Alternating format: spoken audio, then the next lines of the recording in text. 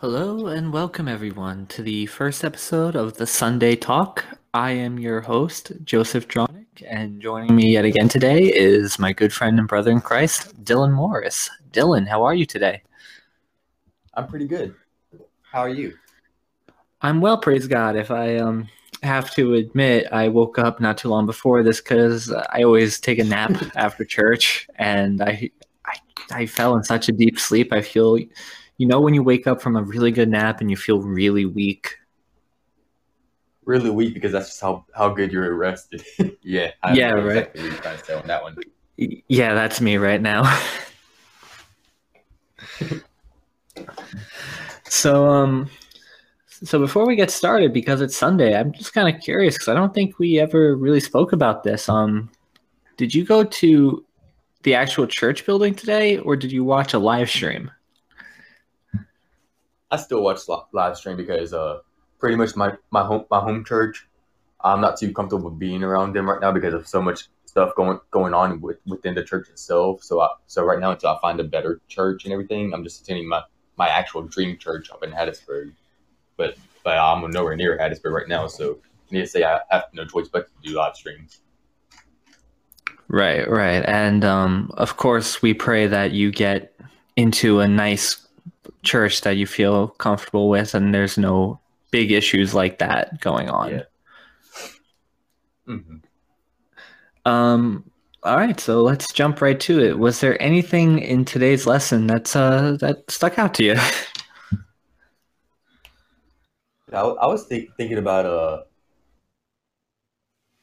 for a couple of days now actually, and because it's always been a childhood favorite story of mine. But I've always been curious as to why it's always been a childhood favorite story of mine. Because I used to be very much of a watery person. By that I enjoyed the water and everything. So pretty much the only reason I could come And me up with for too. a childish reason would be that Jonah has the most to do with the water, as far as the water has most effect on his story compared to anybody else's, because there was much more to Moses than just the parting of the Red Sea and the drowning of the Egyptians into the Red Sea.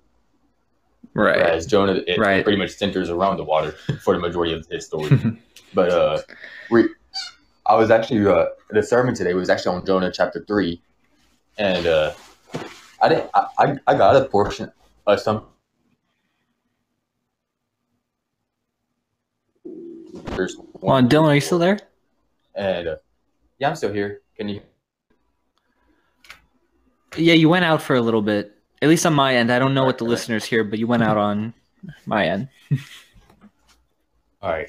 Well, I read today's sermon was on chapter 3 specifically, but I read all four to get a better context because, like I said, I didn't really get much out of it to begin with. I got a little bit, but probably not as much as I should have. But chapters 1 through 4 provided me with the full context and everything, and I think I figured out why it's been on my mind lately. Considering what this nation is going through right now, all the racism, police versus civilian stuff going on, white versus black, and everything in between. Right. Jonah chapter 3 really preached to me about the salvation of not just one person or the other, but an entire nation. And I think that this is what, or an entire city, I should say. But it's what, if you ask me, it's what pretty much every country, especially America, is going through right now. We need to have a full scale revival, because in Jonah chapter 3, it even mentions that just one phrase being and verse 5, then the people of Nineveh believed God. They proclaimed a fast and dressed in sackcloth, from the greatest of them to the least, signifying from the king of Nineveh totem pole. And because they all, not one man excluded from that, because they all repented and turned away from their sins and everything, God showed mercy, and he did not go through with his threat of destroying Nineveh. Right. And I think that this is what what this country is in right now, is such turmoil that we need to repent and turn away from our ways, from abortion up to the leadership of this country, down to the low man on the totem pole's individual sins, as in mine and yours. Right. You know, it's funny. Everyone's so quick to compare America, especially in modern day, to Babylon. You really don't Hmm. hear a lot of people comparing America to Nineveh, which is weird because Nineveh was a city that was saved. Babylon Yeah. comes up multiple times throughout the scripture, but it always ends up being Hmm. bad for them. Like, it's regardless of how big they get, they do crumble. Yeah. Hold up. Oh,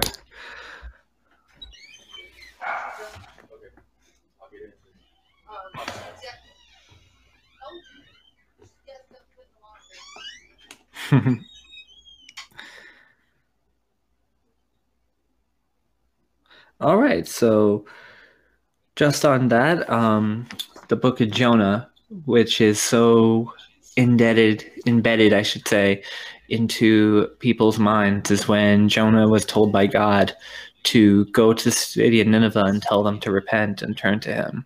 So he refuses. He's afraid. He goes out to the ocean. He's swallowed by a fish. He stays in there for a while. And then eventually he prays. The fish spits him out. He goes to Nineveh. And at the 0 hour, I'm back. Nineveh is saved. Oh, welcome back, man. Just while I summarize the Book of Jonah as best I can, if I have to be honest, I haven't read the Book of Jonah in a while, Yeah. so I gave this really rather, I guess you could say, crude summary of it, but Yeah. it is a really good tale, especially like if you think about it, Nineveh was like in the 0 hour. Hmm. So do you Because think we're in this? they were only given 40 days to repent, and as soon as they heard that one phrase, in 40 days Nineveh will be demolished. Right then and there, they repented of their sins, and I think that's the problem with America right now, even among the most devout of Christians. Yeah, I might have sinned, but I have all the time in the world for this. It's not like Christ is going to return tomorrow. You don't know that, sir or ma'am. He could return within the next half second for all we know. Right. So, And not even and like the book not of even James him says, returning, you could die. sorry. You could die. No, I just want to add on to that. Not only can he come back, what you could die at any time. Hmm. And it's said for That's man about once what to I was die going and to then add the as well. judgment. Oh, great minds think That's what I was going alike. to say as well.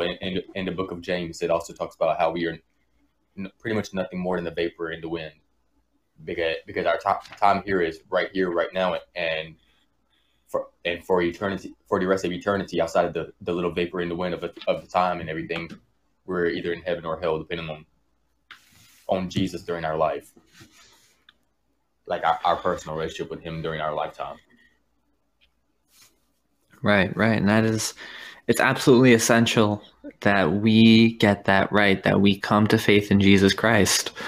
And that's Hmm. what separates the destroyed city, Babylon, or Sodom, for instance. I was about But to say, that or even I'm Sodom and Gomorrah.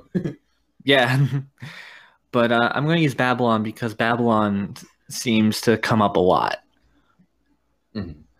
So what separates Nineveh from Babylon is just that is they turned to the living God. Hmm.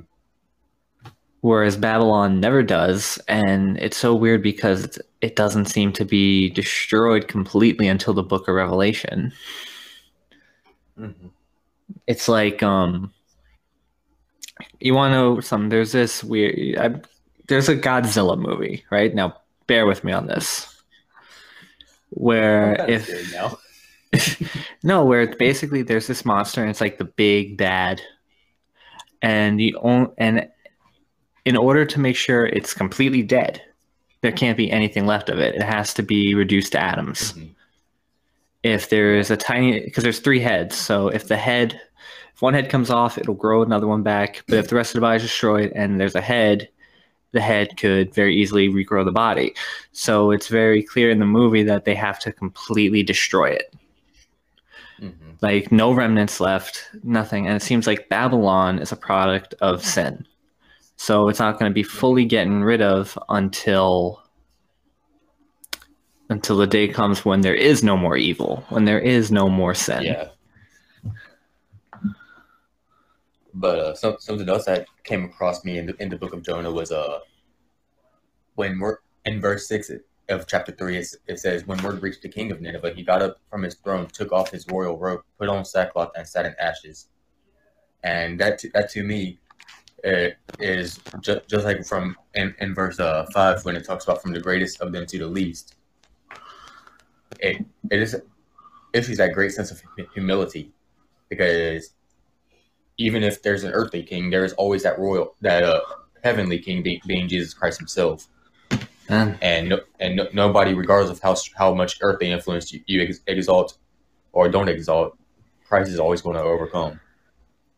And therefore, even as an earthly king, much less a peasant, you must show that your humility. And that was one of those examples, one of many examples, really, but just the one in the book of Jonah, since that's where I'm studying that. Amen. I have to ask you that humility in our leaders, right? That seems to be essential, that this man who was a king, and I just want to say, like, back in the day, your robes is what kind of marked you as a king. Mm-hmm. Like, there's a reason why when God appeared to Isaiah, he had this cloak that filled the whole room. Yeah. The fact that he was basically tore it off and dressed like me and you and knelt in ashes shows how he realized how small he really is in the big picture, in the big picture of him to God. So do you think that is what we need in leadership today, especially from both parties, not just not just in the Democrats and not just in the Republicans, with the leaders, period? And Dylan, both me and you know where we fall on that spectrum, and it's really not important to the show. But do you think we have leaders like that, or do you think that's something that leaders need to learn? I'm a little bit in between, because I do believe that we do have leaders like that, but they're very few and far between.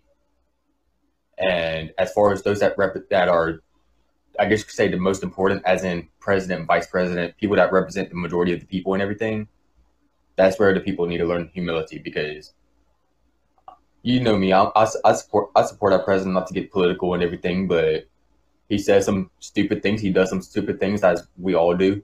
But he's the president, therefore the expectations for him are a little bit higher than ours. He should be leading the nation as an example. And therefore, yes, especially in his case, he needs to learn humility. Because if you think about how he words things, it's all about me, me, me, me, me. And I mean, sure, there's some things about the country that he says, let me rephrase that. There's a lot of things that he says about the country as well as himself, but it highly goes around him. And look at what he's doing. And if you ask me, I think we need to learn a little bit of humility and look what this nation as a union is doing for the common good, pretty much. Right. I agree 100%. Regardless of what you think of the job he's doing, there needs to be a certain humility in not just him, but the people in Congress, the people in the House of Representatives, which, frankly, it seems like that's getting all sorts of out of control. Yeah.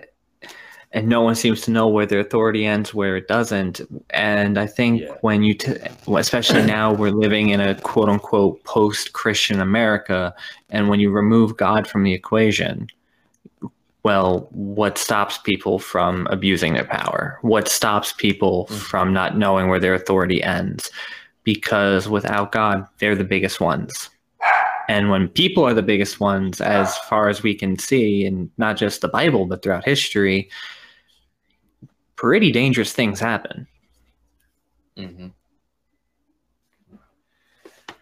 Yeah, and that's on both parties. And I think, sorry. Ultimately, I was going to say that I think the real problem with America right now is the humility versus the non-humility of Congress themselves. Because if you think about it, the president only has eight years at the very max to serve, unless he is only subject to only one term, and then it's 4 years at the max. Whereas Congress, they can be up in there for as long as they live since the time that they were elected. That could be 10 years, that could be 60 years. So I Right. think they have even more influence than the president himself does. And I think that's ultimately where the main problem lies at, because times have changed in the last 60 years. Whether we want to admit it or not, it's time to move on. Plus, they're taking abuse of the power sits because, well, they've been in Congress for this long. They know their ways around the system. Exactly. We need to get some like new blood in this. We need to get some new Mm-hmm. thoughts in on these things. Of course, I'm always going to root. I'm always going to. I think John MacArthur said this best on. I think it was the Ben Shapiro show. Dylan, that was. I know this was a while ago now, but I sent that to you, right? I believe so. I don't think I ever Did watched it, but I believe so. well. And if I Keep in did mind, watch it, Ben. I don't remember anything about it. Well, Ben Shapiro, he's a political guy. He's a political commentator. He hosts his own political news show. Mm-hmm. And he basically asked, where do Christian thoughts lie? Where's the right way that Christians vote? And he mentioned the fact that at the end of the day, it really is unwise for people to. No, let me phrase that. Let me phrase that. Let's start from scratch. That it really comes down to voting for the lesser of two evils and using the Bible to decipher which one is the lesser of two evils, because you're voting for one Mm-hmm. incredibly flawed individual for another incredibly flawed individual that might have a keen sense on one issue but not have a keen sense on the other. And it's a matter of fact of what's more important. Now, he also said this, and I agree with this. One party advocates for the killing of babies. I can't vote for that. So when people say, well, your leanings tend to be in one direction, it's because that issue is incredibly important. And I'm not going to get into that right here. Like I said, we could do a whole podcast on it. But Yeah, the a whole way podcast that I series on see that. it, yeah, the way that I see it, using my Christian discernment, I have to choose the lesser of that evil. And there even sometimes, I'll admit, I didn't even vote in an election since I turned 18. There are some cases I just didn't vote on because, not being informed enough and just really not liking anybody that was running. But like I said, we need to get that back into their thoughts. And to tell you the truth, nothing would probably humble people in Congress more than, of course, knowledge of God, but also knowing the fact they're only in here for X amount of time. Mm-hmm.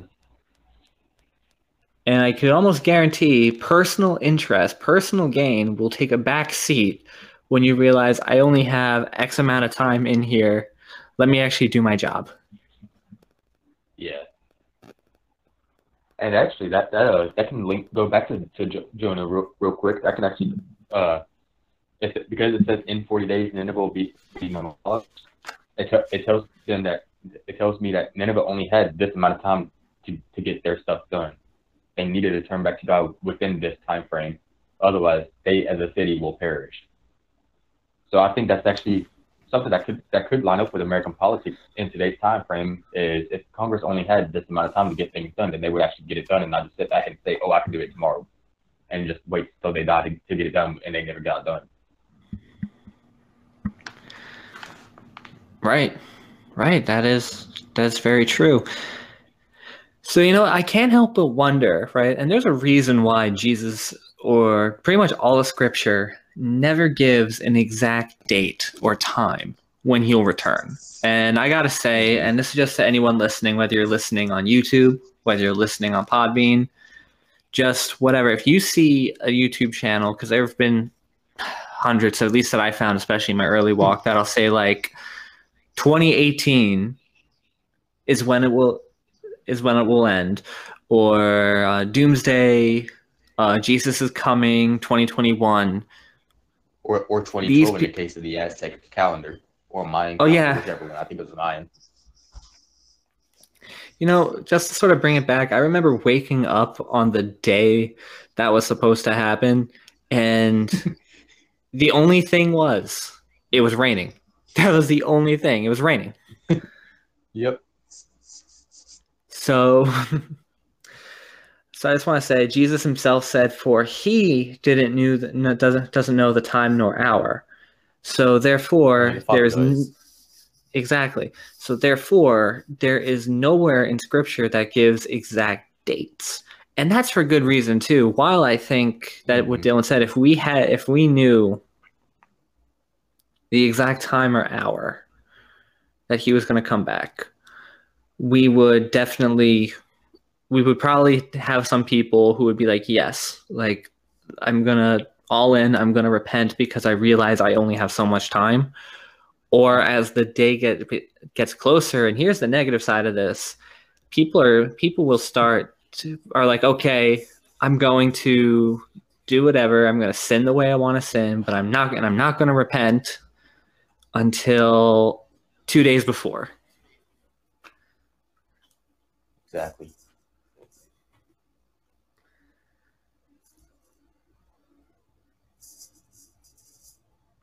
But that actually reminds me of something that the sermon talked about earlier today. Mm-hmm. Was pretty much given for 40 days, and that's pretty much like the book of James talks about, as far as more like vapor in the wind, pretty much. And dang, I lost my train of thought. So more or less, because we don't know the time nor the day that we could die, and even if we die, we could say that we're just going to put off repenting until we're on our deathbed. But like my pastor says, we may not even have a deathbed. We could be shot at point blank and die instantly.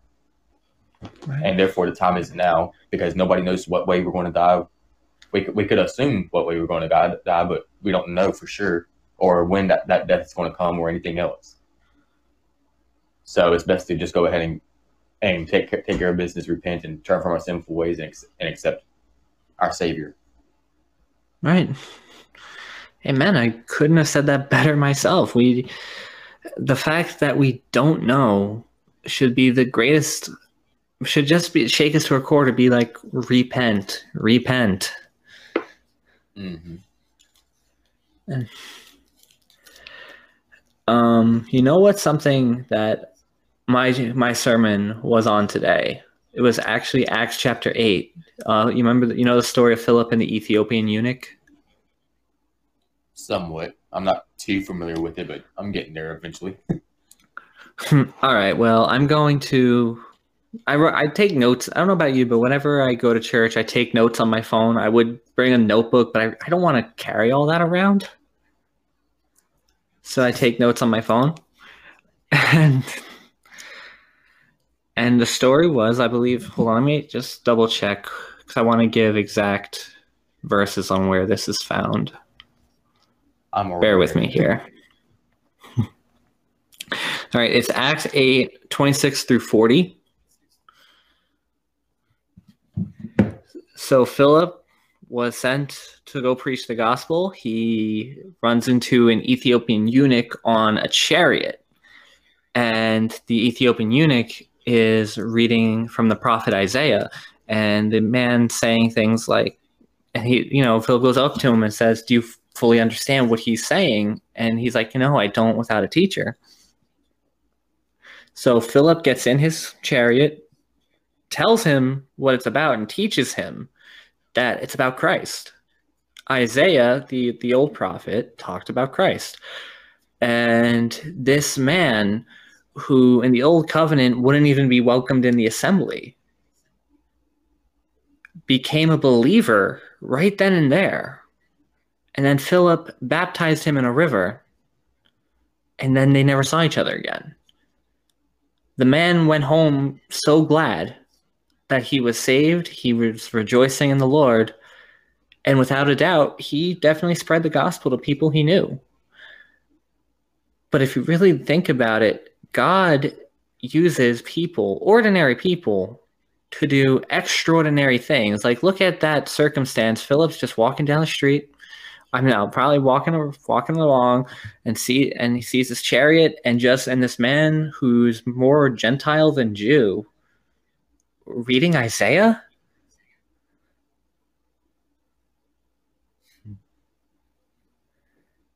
And it hits me, like, how often do you feel unqualified to go and teach someone about the gospel?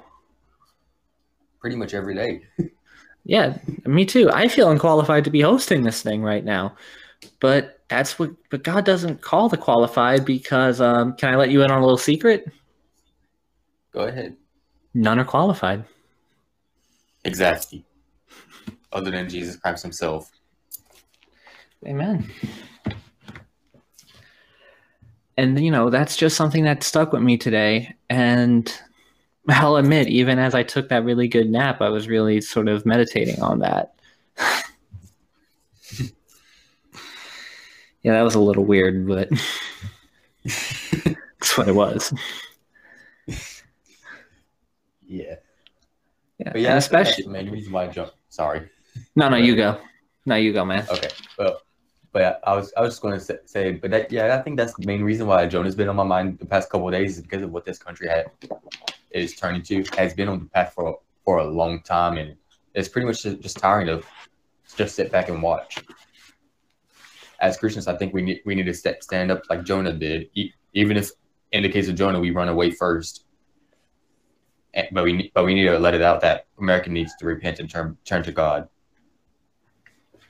Otherwise, even if it's not 40 days from now, but 40 years or 40 millennia from now, before we get destroyed.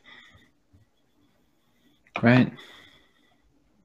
Because if you think about it, going from another theological perspective, I don't think it's really mentioned in the Bible, but it's been proven and everything.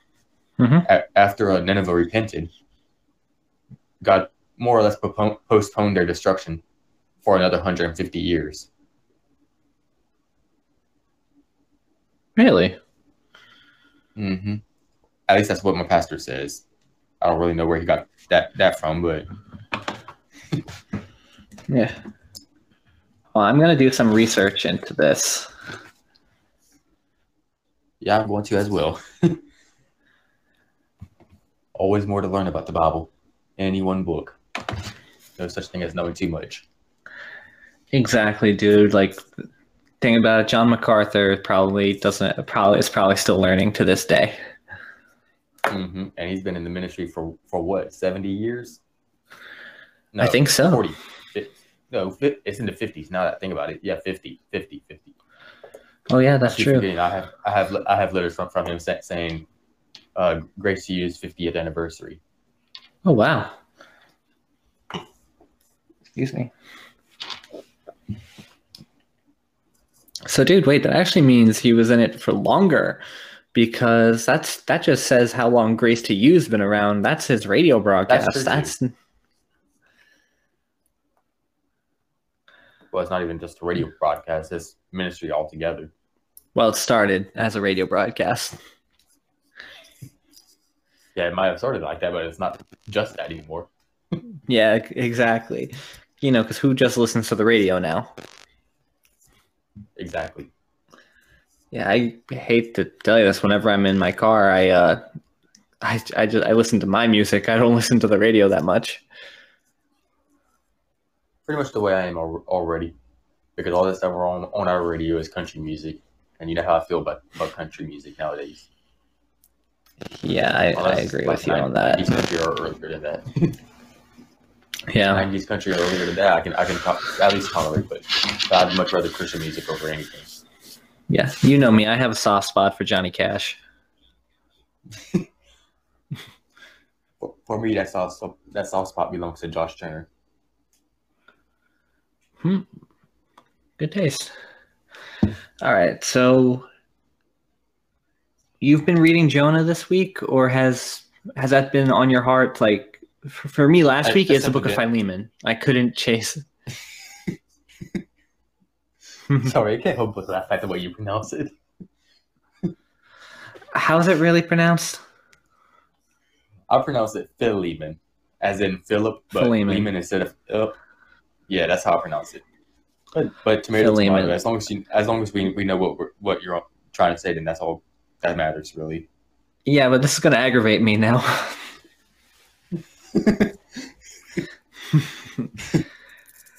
All right, so you were saying about you in the book of Jonah this week.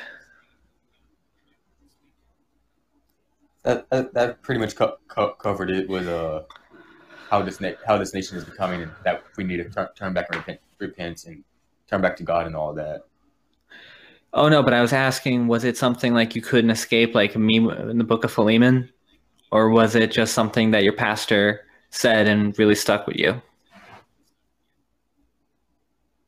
Ultimately, it's what my pastor said because when he pointed out in great detail about the king of Nineveh tearing his royal robe and sitting in the ashes and everything, pretty much giving God the room to sit on the throne as a higher authority and everything. That's what stuck to me because that's exactly where America is right now, and that's exactly where America needs to go. We're in Nineveh's seat and just waiting on the people in the back to say repent and turn from your evil ways.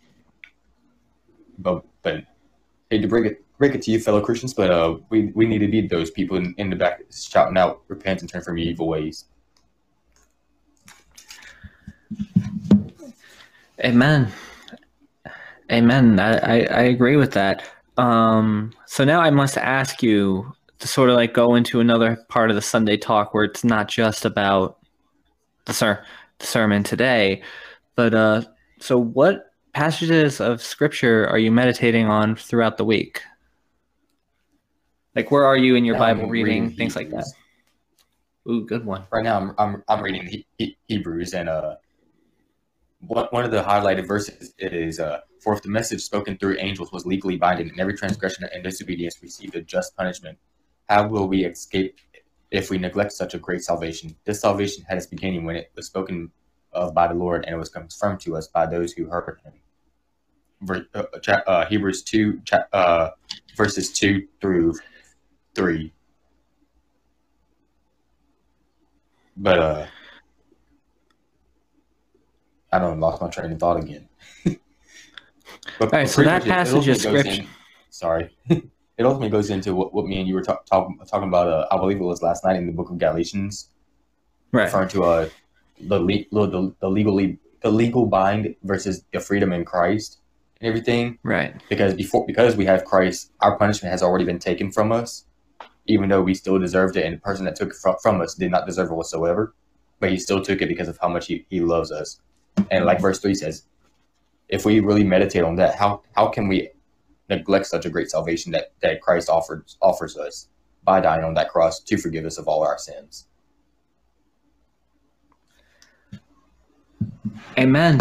And it's funny you mentioned book of Galatians. I was going to bring up Galatians 5 that we read last night, and how it's so easy for us to slip into legalism and slip into the holier than thou attitude when again Galatians 5 and Hebrews is very clear. Nothing you did started this, so why are you gloating about it?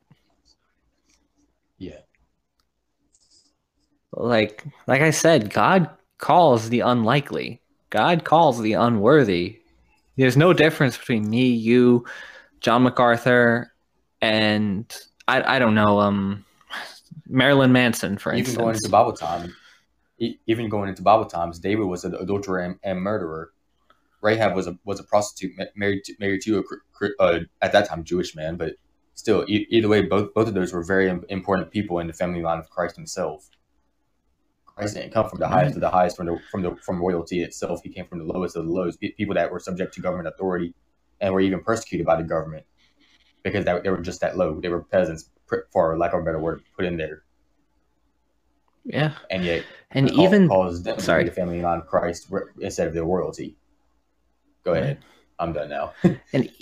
and even the royalty. Let's face it, Israel only had like one maybe objectively good king, and he wasn't even perfect. He wasn't perfect. Like David, you just said he was an adulterer. He was a little arrogant, but he was still after God's own heart, and a murderer. And then Solomon, who was the smartest out of anyone, buckled under the weight of his own intellect and started bowing before other gods. Solomon became a cautionary tale to us as Christians. And then just like you said, then it was a bunch of peasants, and it was a bunch of prophets. And it was ultimately one of the most dysfunctional family trees the world has ever seen. Mm-hmm. And yet here Jesus comes in it, and he succeeds where every single person in his family tree from Matthew 1:1, he succeeds where they failed. Mm-hmm. And even a more descriptive family line, because Matthew only goes back to Abraham, but even a more descriptive family line comes in Luke. Let's see. Very true. Luke. Let's see. I'm trying to find a family line in here somewhere. Okay, Luke verses 3. Luke chapter 3, verse 21 to 38.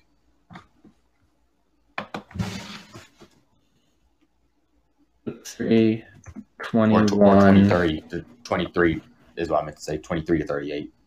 21 to 22 23. Talks about the baptism of Jesus. 23 through. But it stretches back all the way to the son of Adam to the son of God.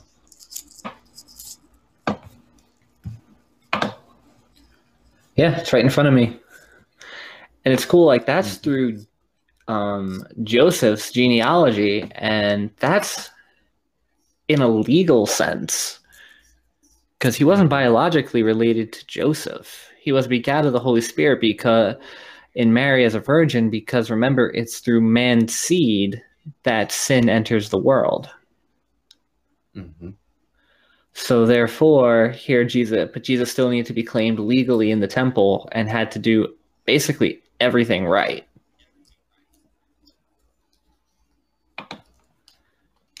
Even to the way he was born, the way he was presented in the temple. And that's it's just pretty cool to see, of the unlikeliness of how God uses people. And I just want to say, anyone who would want to join in, any listeners, you feel free to call in. This is an open show. We encourage people to come in and state their opinions, whether you want to stay on till the show ends or just have something you want to add. This is just the Sunday Talk, where we're talking about where we are in the Bible, where we are in, I'm sorry, let me rephrase that. I don't think I've fully woken up yet. And what we heard in church today. So whatever you want to comment, whatever you want to do, whatever you want to talk about, please feel free. So, Dylan, it's also funny, like I'm reading through the Psalms, and I've been reading through the Psalms for a long time, but I'm not consistently in the Psalms. There are some days where, well, first off, I'll admit my Bible reading isn't perfect. I should be in there every day, but I'm not. I'm not going to pretend that I am. And also, I don't always. Yeah. And I don't know about you, but I have, well, you've seen my Bible. I have like sticky notes all over. So there's some days I'll be here, and then other days I'll be here, and I try to read 5 chapters a day. So there's some days I'm not, like I said, I barely touch the Psalms. Hold on, let me actually, I got to turn to the, because I'll admit I haven't read the Psalms in a few days.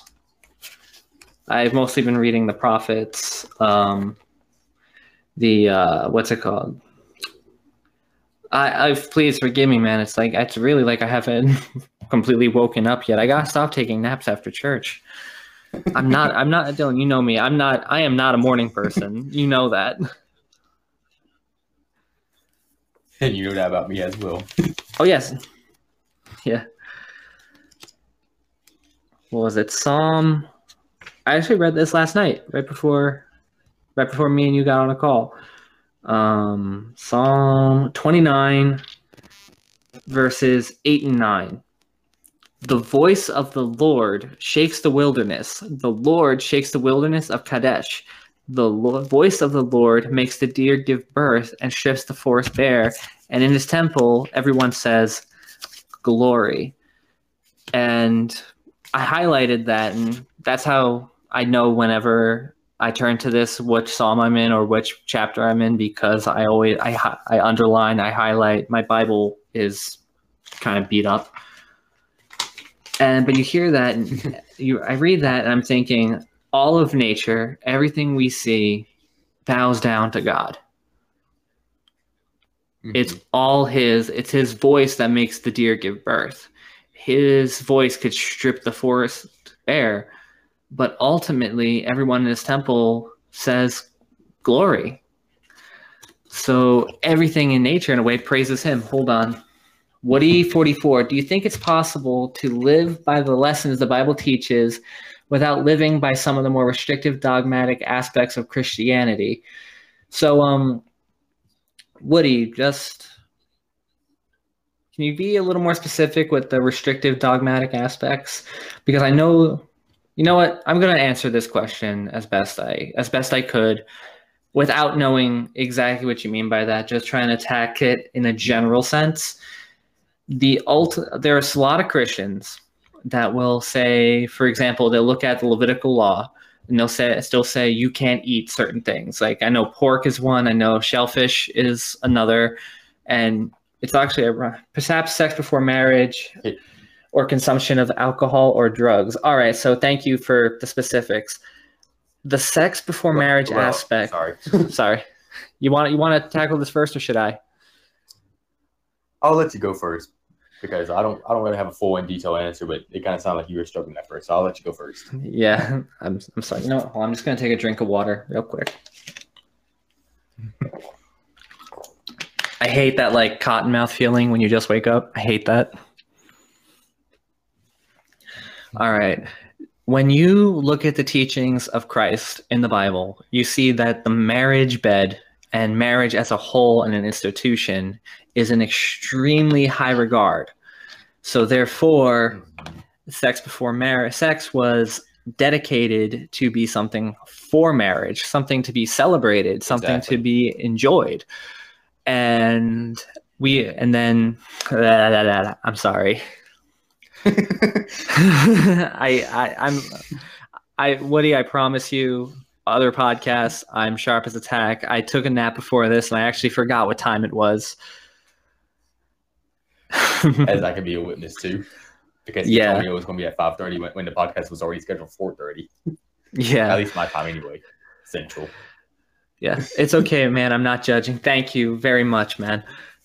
So, like I was saying, it's an extremely high regard. And in Song of Solomon, which is in the Old Testament, I believe it's in Song of Solomon 8, it's very clear to not awaken love before it's ready. And now I could tell you this from my own experience, because I wasn't always a Christian. I went through 21 years of my life before even opening the Bible. I knew that there were certain things in it, but I didn't understand the context. I didn't understand the teachings of Christ. I didn't understand who he was. And it wasn't until I read it and I understood the why. And then when I looked at myself, I really understood the why, for example, sex before marriage was a bad thing, because being able to share yourself exclusively with that person and having this one aspect of intimacy that is only between you and your wife is a truly remarkable experience. And while I'm washed by the blood of Jesus and those sins from the past are forgiven, I still live with the memories of other women that I've been with. So when I get married, I sometimes feel like I'm not going to be able to have that ultimate form of intimacy with my wife, because not only have I had that with other women, but other women have had that with me.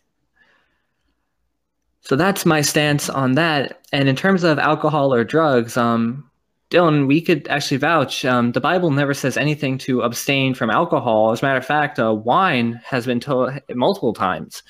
It's said to be something of celebration. Yeah, exactly. But however, it can be abused. Exactly.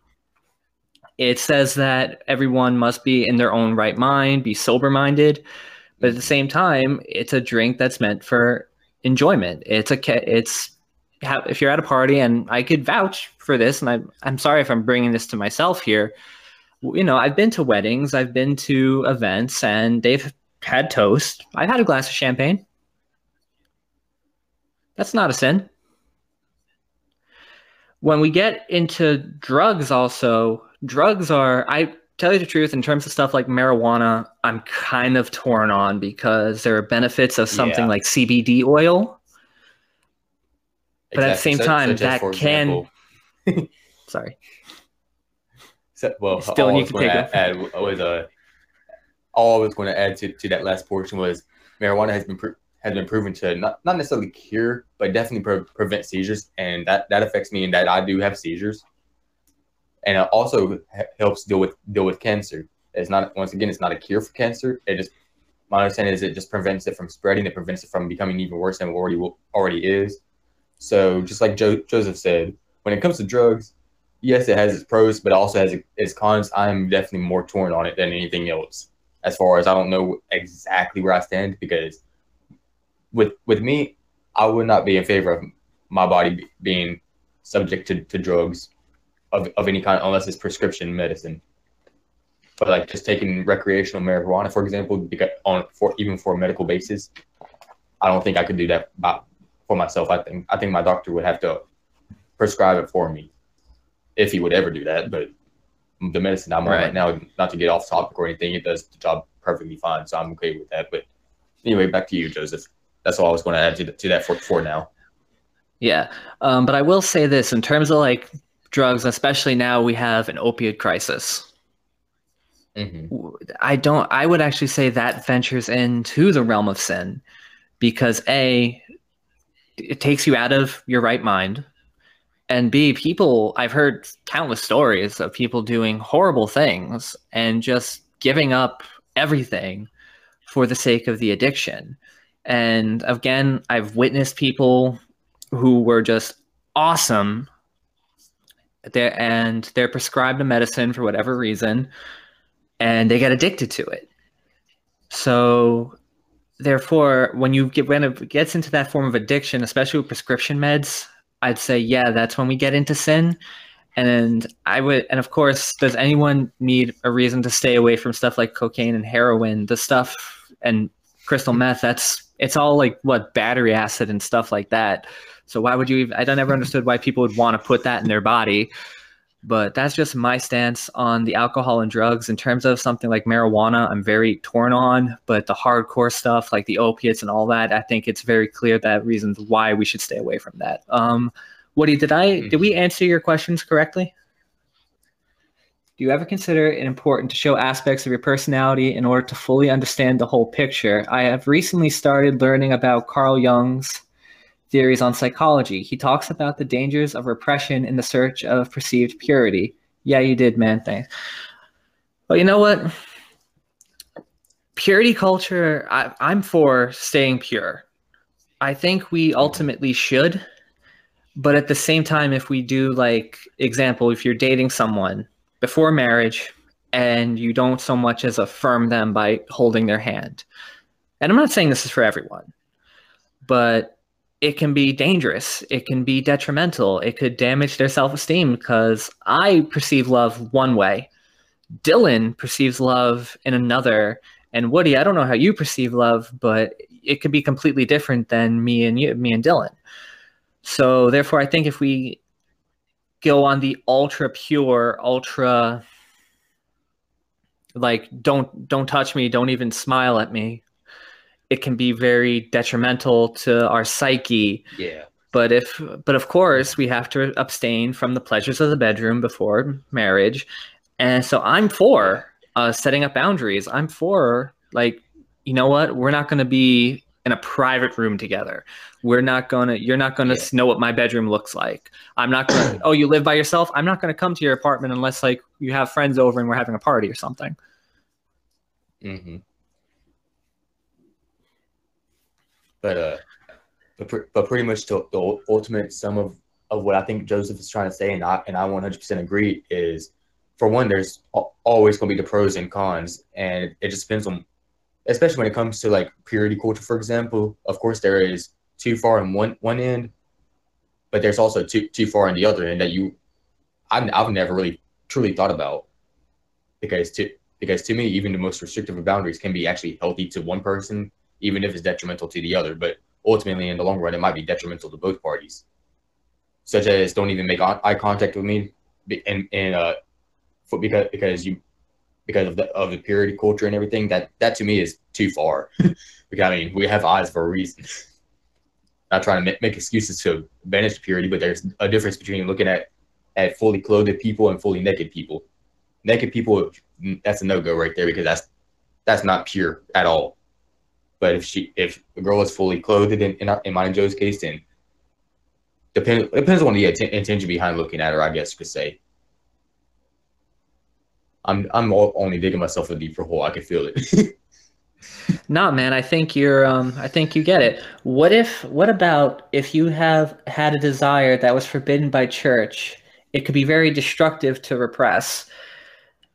You know what? Yes, it could. I mean, for example, Dylan, both me and you are young guys, and we have desires. We're red-blooded young men. So therefore, we know us having self-control is a very, very tough subject. It's something that I think almost every man our age who calls himself a Christian deals with. But that's why we're given things like the church. We're given things like the body of Christ. And granted, not every church body is the same, but the goal of it is to come together, to sort of lay burdens on one another and to learn from each other. So therefore, we have desires that we know we need to check. And also, I just want to say, having, for example, a sexual desire isn't inherently a bad thing, because in marriage, you should desire your wife. It's just putting something in the appropriate context that it becomes destructive. Like it's kind of like one of our podcasts in the future is going to be on the difference between the temptation and actually acting on that temptation. Temptation in and of itself is not the sin. Acting on it is. But that's for a different podcast. But that's pretty much scratching the surface for the future that comes in handy for right now that we're talking about. So pretty much the sexual desires is not a sin in and of themselves. It's how you act on those sexual desires. Right. And also other desires too. Like there are people that I know that they just want to go out and party. They want to do stuff that necessarily the Bible condemns. And that can be very, very hard for us to deal with, especially I'm 24, Dylan's 22 now.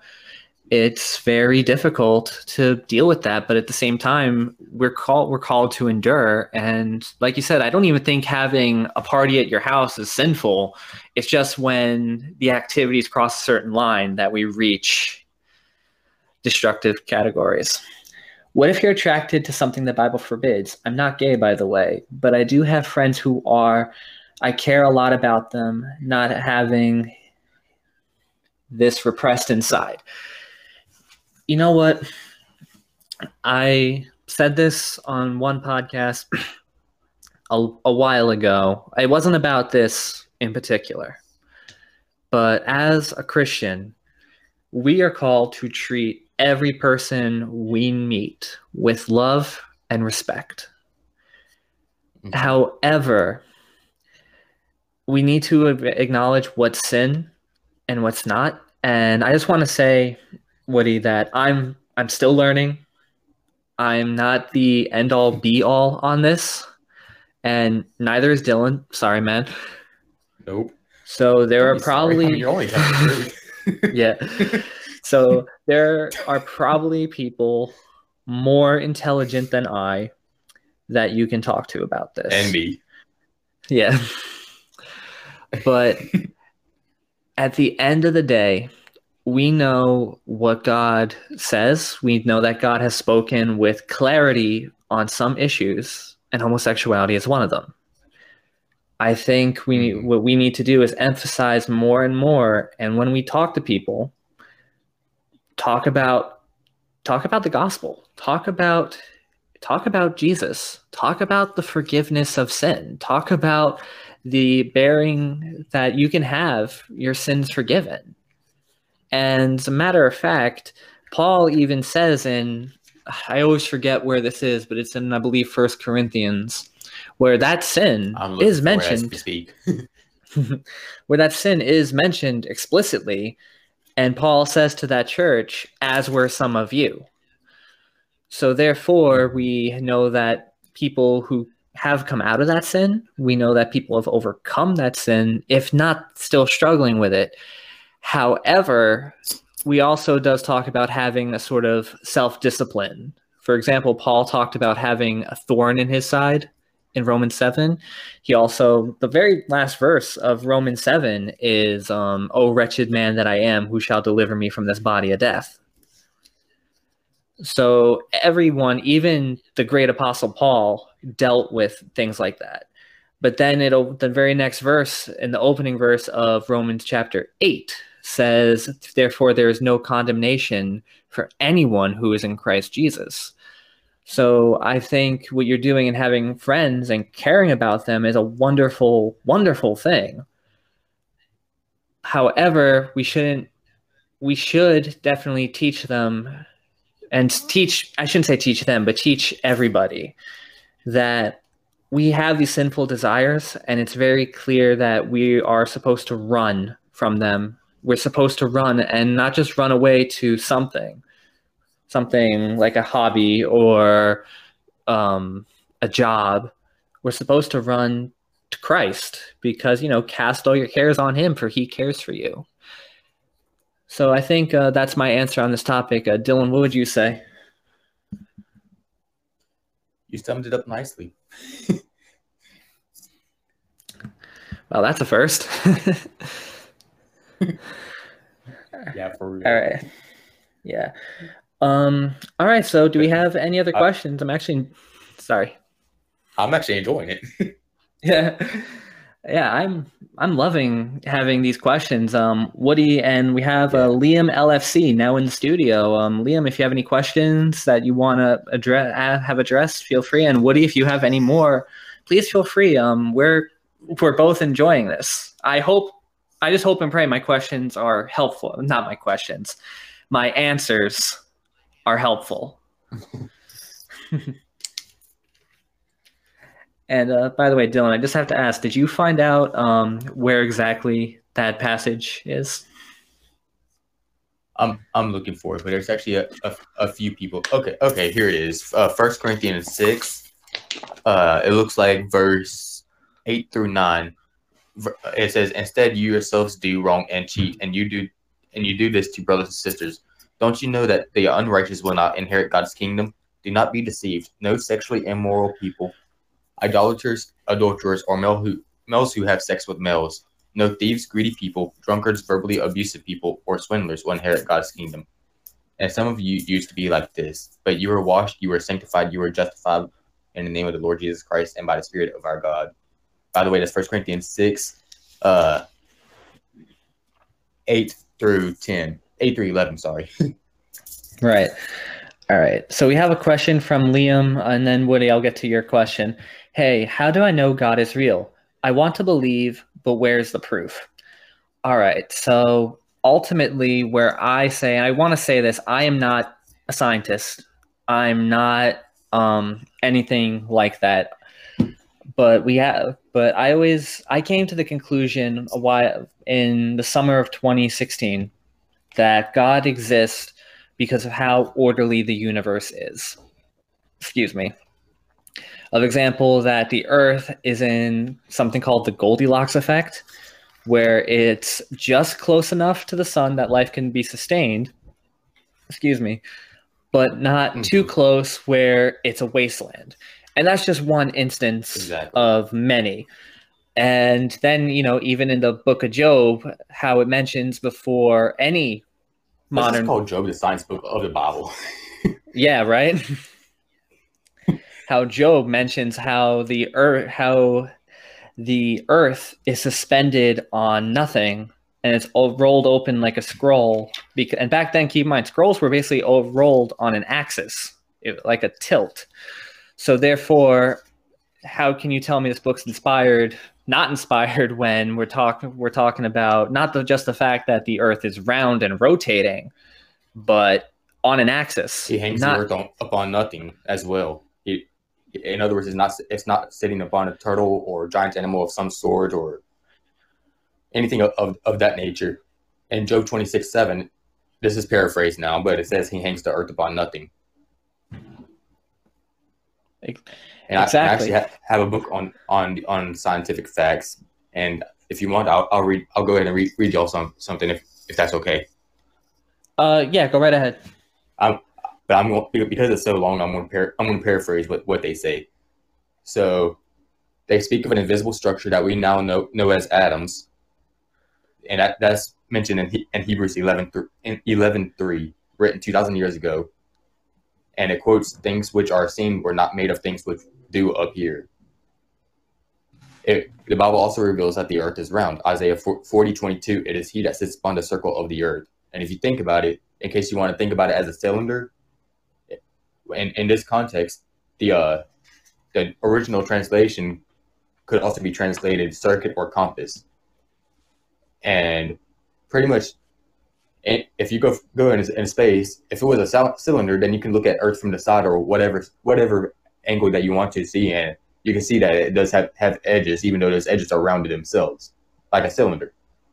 But going into outer space, what you really see is it doesn't matter at what angle you're looking at the Earth. All you're going to see is a circle resembling a sphere, in other words, because a circle from all sides. Liam posted another thing. Isn't it true, though, that science has proven more to us about the universe and our existence in the last 100 years than the Bible has managed to explain in 2,000 years, or any other religious scripture for that matter?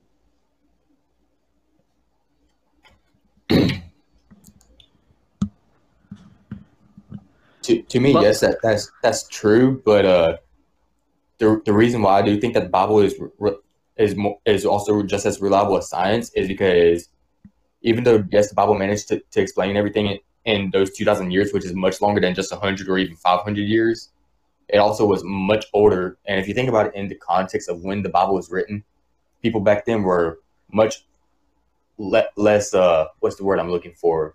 I guess you say privileged, for lack of a better word. They didn't have the technology that we have had in the last 500 years or so. So how else could they have found all of this out other than by being told by God himself and their own discovery? Because we're talking about BC and the very early 80s when this technology was not even really existent. I personally interpret it as a text of metaphors and archetypes which have lessons within them, as opposed to a literal text that describes what exactly happened in a previous time. As such, I believe heaven to be a mental state which we can occupy by escaping egoic drives that deliver our mental state to a lower form of thinking, i.e. hell. All right, well, to kind of go ahead and mention, yes, I do agree that technology has a major part of that enlightenment. That's a fair point, well made. All right, I'm going to actually go and address, Woody, I'm going to try to tackle this at the same time as Liam's question as to the historical evidence that Jesus was who he says he was. And that in turn goes in with the fact of, if there is a God and the God of the Bible is true and Jesus is to be worshipped, that all hinges on the fact of he promised he was going to rise from the dead. He died and rose from the dead 3 days later. The fact is that there is more verified manuscripts of that event than any other historical event that ever happened in history. And it's not written in the sense of once upon a time. It gives real people, real place, real time.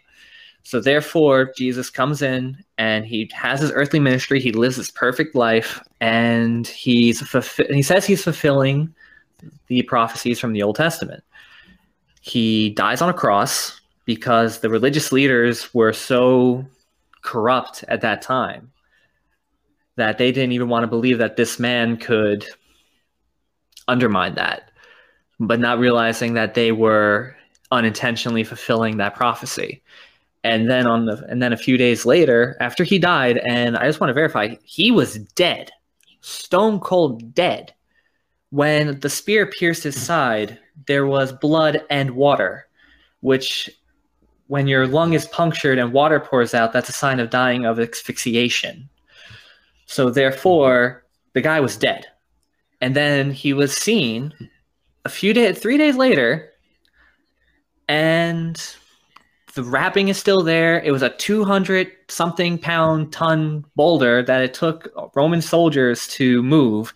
It was under the guard of Roman soldiers. And they were so focused on disproving this that they were like, no, we're going to watch him and we're going to prove to you that he wasn't who he said he was. And then boom, he walks out of the tomb on the third day. And then we had the verified manuscripts. As a matter of fact, I'm not the expert on this. I'm still learning. Like I said, I'm reading into this matter as we speak. I would highly recommend a book called The Case for Christ by Lee Strobel. You could probably get that on Amazon for about at most $20. And Woody, to sort of bring that in, if you look at the original language, Jesus spoke about heaven as a real place, as a physical place that you can be in. That God, while a spirit, takes up physical spaces, and there is a literal space of hell. But though there are two different places, the lake of fire described in Revelation isn't where people go today if they're unsaved. There's actually two words for that in the original language that most people would translate to as hell, and it's a problem with most modern translations have it right, but the older translations, like such as the original King James, they still translate it as hell, and that's something that, yeah, you can make an argument it's similar, but at the same time, they are two different places, and it's important to draw that distinction. Have you ever considered the death of Jesus on the cross and the subsequent resurrection might be a metaphor for the death of the ego and rebirth of the new mental state above that of the previous? So you're wondering if we considered that this was a metaphorical thing, and it seems like it's a very Eastern philosophy that you're approaching to us. Woody knows what's up. Well, look, that's a very good question. I'll admit that, and we're gonna try to answer this within the next few minutes, because we try to keep these not too long. So when people listen, and things are like 5 hours between me and you. I find it hard to listen to stuff. But like I said, we have the historical evidence that comes from eyewitness accounts that say that he really died and he really rose. And that's not even stuff in the Bible. That's not even the four Gospels, though they would serve as evidence, considering that there's so many verified manuscripts dating within months to a few years after the event. Woody, you've been smoking the wacky. So point is, there seems to be a hefty amount of witnesses to verify that Jesus literally died, literally went on a cross, and rose again on the third day. And he spoke of a physical resurrection of the dead. He spoke of the forgiveness of sin. And he spoke of that one day he'll come back and you will go to the real place in heaven. He spoke an example of John 14, in my Father's house there are many mansions, and I go and prepare a place for you, and I'll come back for you. So therefore, it does seem to lean more, it's an actual thing, it's an actual resurrection, it's an actual physical place that we're gonna go to. Dylan, is there anything you want to add to this? Not really, because once again you hit the nail with the hammer almost perfectly. But me and you both are still learning this, and I think this will actually make a definite good topic on for another podcast episode. So we have a little bit more time, because I already know we weren't going to try to get too apologetics based and everything. We were just going to try to keep it simple. But now that I'm seeing that people actually have these kind of questions, I'm all for it. But yeah, there is plenty of evidence outside of the Bible itself, including if you've ever heard of this name, Flavius Josephus, who was a historian. He in the first century. He wrote one of the earliest non-biblical accounts of Jesus. And according to Bart D. Ehrman, who is a religious scholar at one university or the other, I forget the name of the university, he was actually far and away our best source of information about first century Palestine, quoted by him anyway. But Josephus, or Josephus, as some people like to pronounce his name, he twice mentions Jesus Christ in Jewish Antiquities, his massive 20-volume history of the Jewish people that was written around 93 AD. But just to give you a little bit of background on Josephus and who he himself is, he is thought to have been born a few years after the crucifixion of Christ himself around 37 AD. He was a well-connected aristocrat and military leader in Palestine. And by the way, I am reading this off history.com in case y'all did the citation for it. And he served as a commander in Galilee during the first Jewish revolt against Rome between 66 and 70 AD. But he himself was a skeptic and all. But he eventually came to. He was always obviously born around that time of crucifixion, so plenty of Jesus' followers were still very much alive and well at that time, and that I'm guessing that was enough proof for him. Because Josephus was not a follower of Jesus, or so according to the citation it says, but he was around when the early church was just getting started, so he knew people who had seen and heard Jesus. And he recounts an unlawful execution of Josephus identifies the victim as James, as a brother of Jesus who is called the Messiah. While few scholars doubt the short account's authenticity, more debate surrounds Josephus' lengthier passage about Jesus, known as a Testimonium Flavianum, if I can pronounce that right, which describes a man who, quote unquote, who did surprising deeds, aka the miracles, and was condemned to be crucified by Pilate. So I just thought that was a little bit of info that might help y'all out a little bit as to the historicity of Jesus Christ himself. Just giving him one example of an extra biblical source.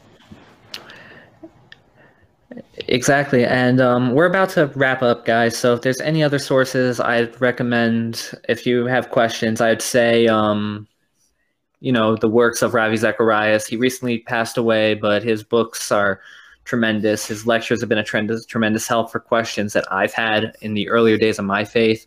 Dr. James White is another great source. He's a scholar, and I'm still learning from him. My experiences with him are newer than they have been with Ravi Zacharias, but I would recommend to check out his works. And another two that I would add would be Lee Strobel, which is the same guy that wrote the Case for Christ that Joe mentioned earlier, and Josh McDowell, who actually wrote a book on the evidence for Christianity, which I actually have a copy of. That's where I get most of my evidence material from. But yeah, like I said earlier, one of these days, me and Joe will have to come across or make time for a evidence of Christianity podcast episode, and we can't wait for that day.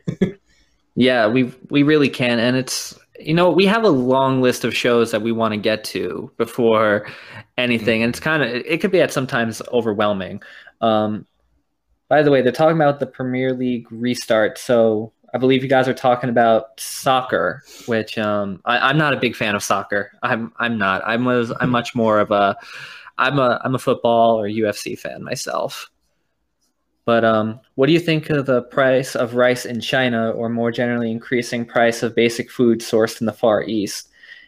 I don't really know much on that topic, but it is something to worry about if the price of a basic food item is rising to the point where people aren't going to be able to get to it. And there's probably, I don't know if there's a reason, because who knows, maybe there's problems with the crops or whatever, but it is something that we should be worried about and in prayer over. So that's just my stance on that, from what very little I know. Yeah, like here in the United States, where me and Joe are, we are dealing with a meat and egg price increase, and main thing with that, this might be the case with the food increases over there as well.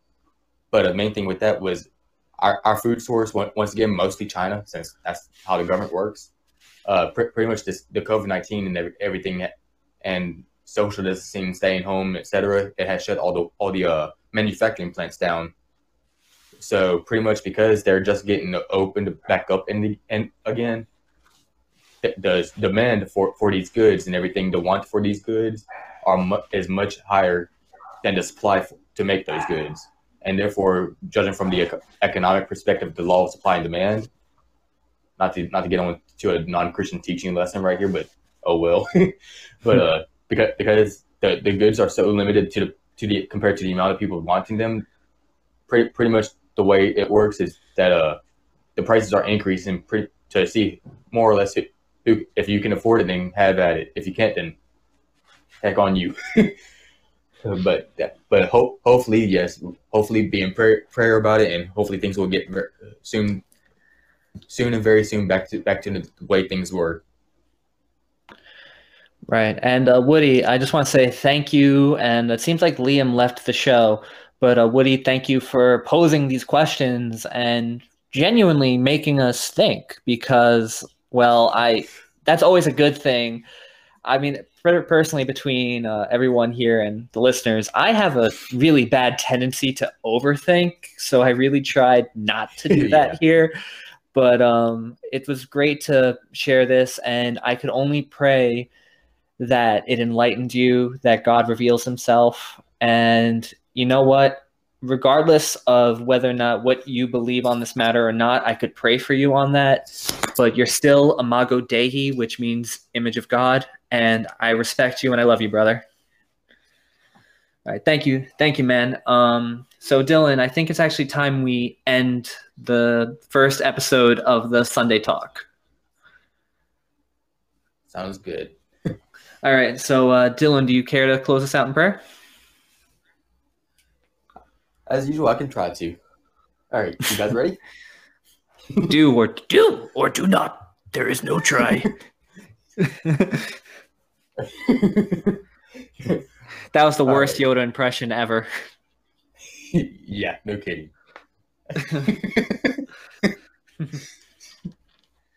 Not as good as Joel Osteen's impression. Yeah, I'm not doing that. Yeah, I'm not doing that tonight, though. I don't want to beat the. Right. I don't want to beat the horse. Yeah. All right. Let's get back down. Let's get back to business. All right. Here we go. All right. All right. Dear God, thank you so much for tonight. Thank you for the time that we have together and the questions that were posed to us tonight. Above all, thank you for your word and the evidence abundant that is in it. All we have to do is open it to the right area and see and read to understand it. I thank you for our couple of few guests tonight, and all on top of all the listeners, and most of all, I thank you for this podcast even starting to begin with, because I don't know about anybody else, but my faith tremendously has grown over the past few weeks. Most important of all, I pray for the salvation of everybody in here, that they may come to know you as Lord, as their Lord and Savior, and know what's to wait on them at the end. And it's in your name we pray. Amen. Amen. All right. So Dylan, I just want to thank you again for coming on and being my official, unofficial co-host, and just the blessing that you've been to this show. I want to thank everyone who partook in the Sunday Talk. Lord willing, we'll see you guys next week. This has been the Sunday Talk. I'm Joseph Dronick, and I pray you have a great day. Take care, guys.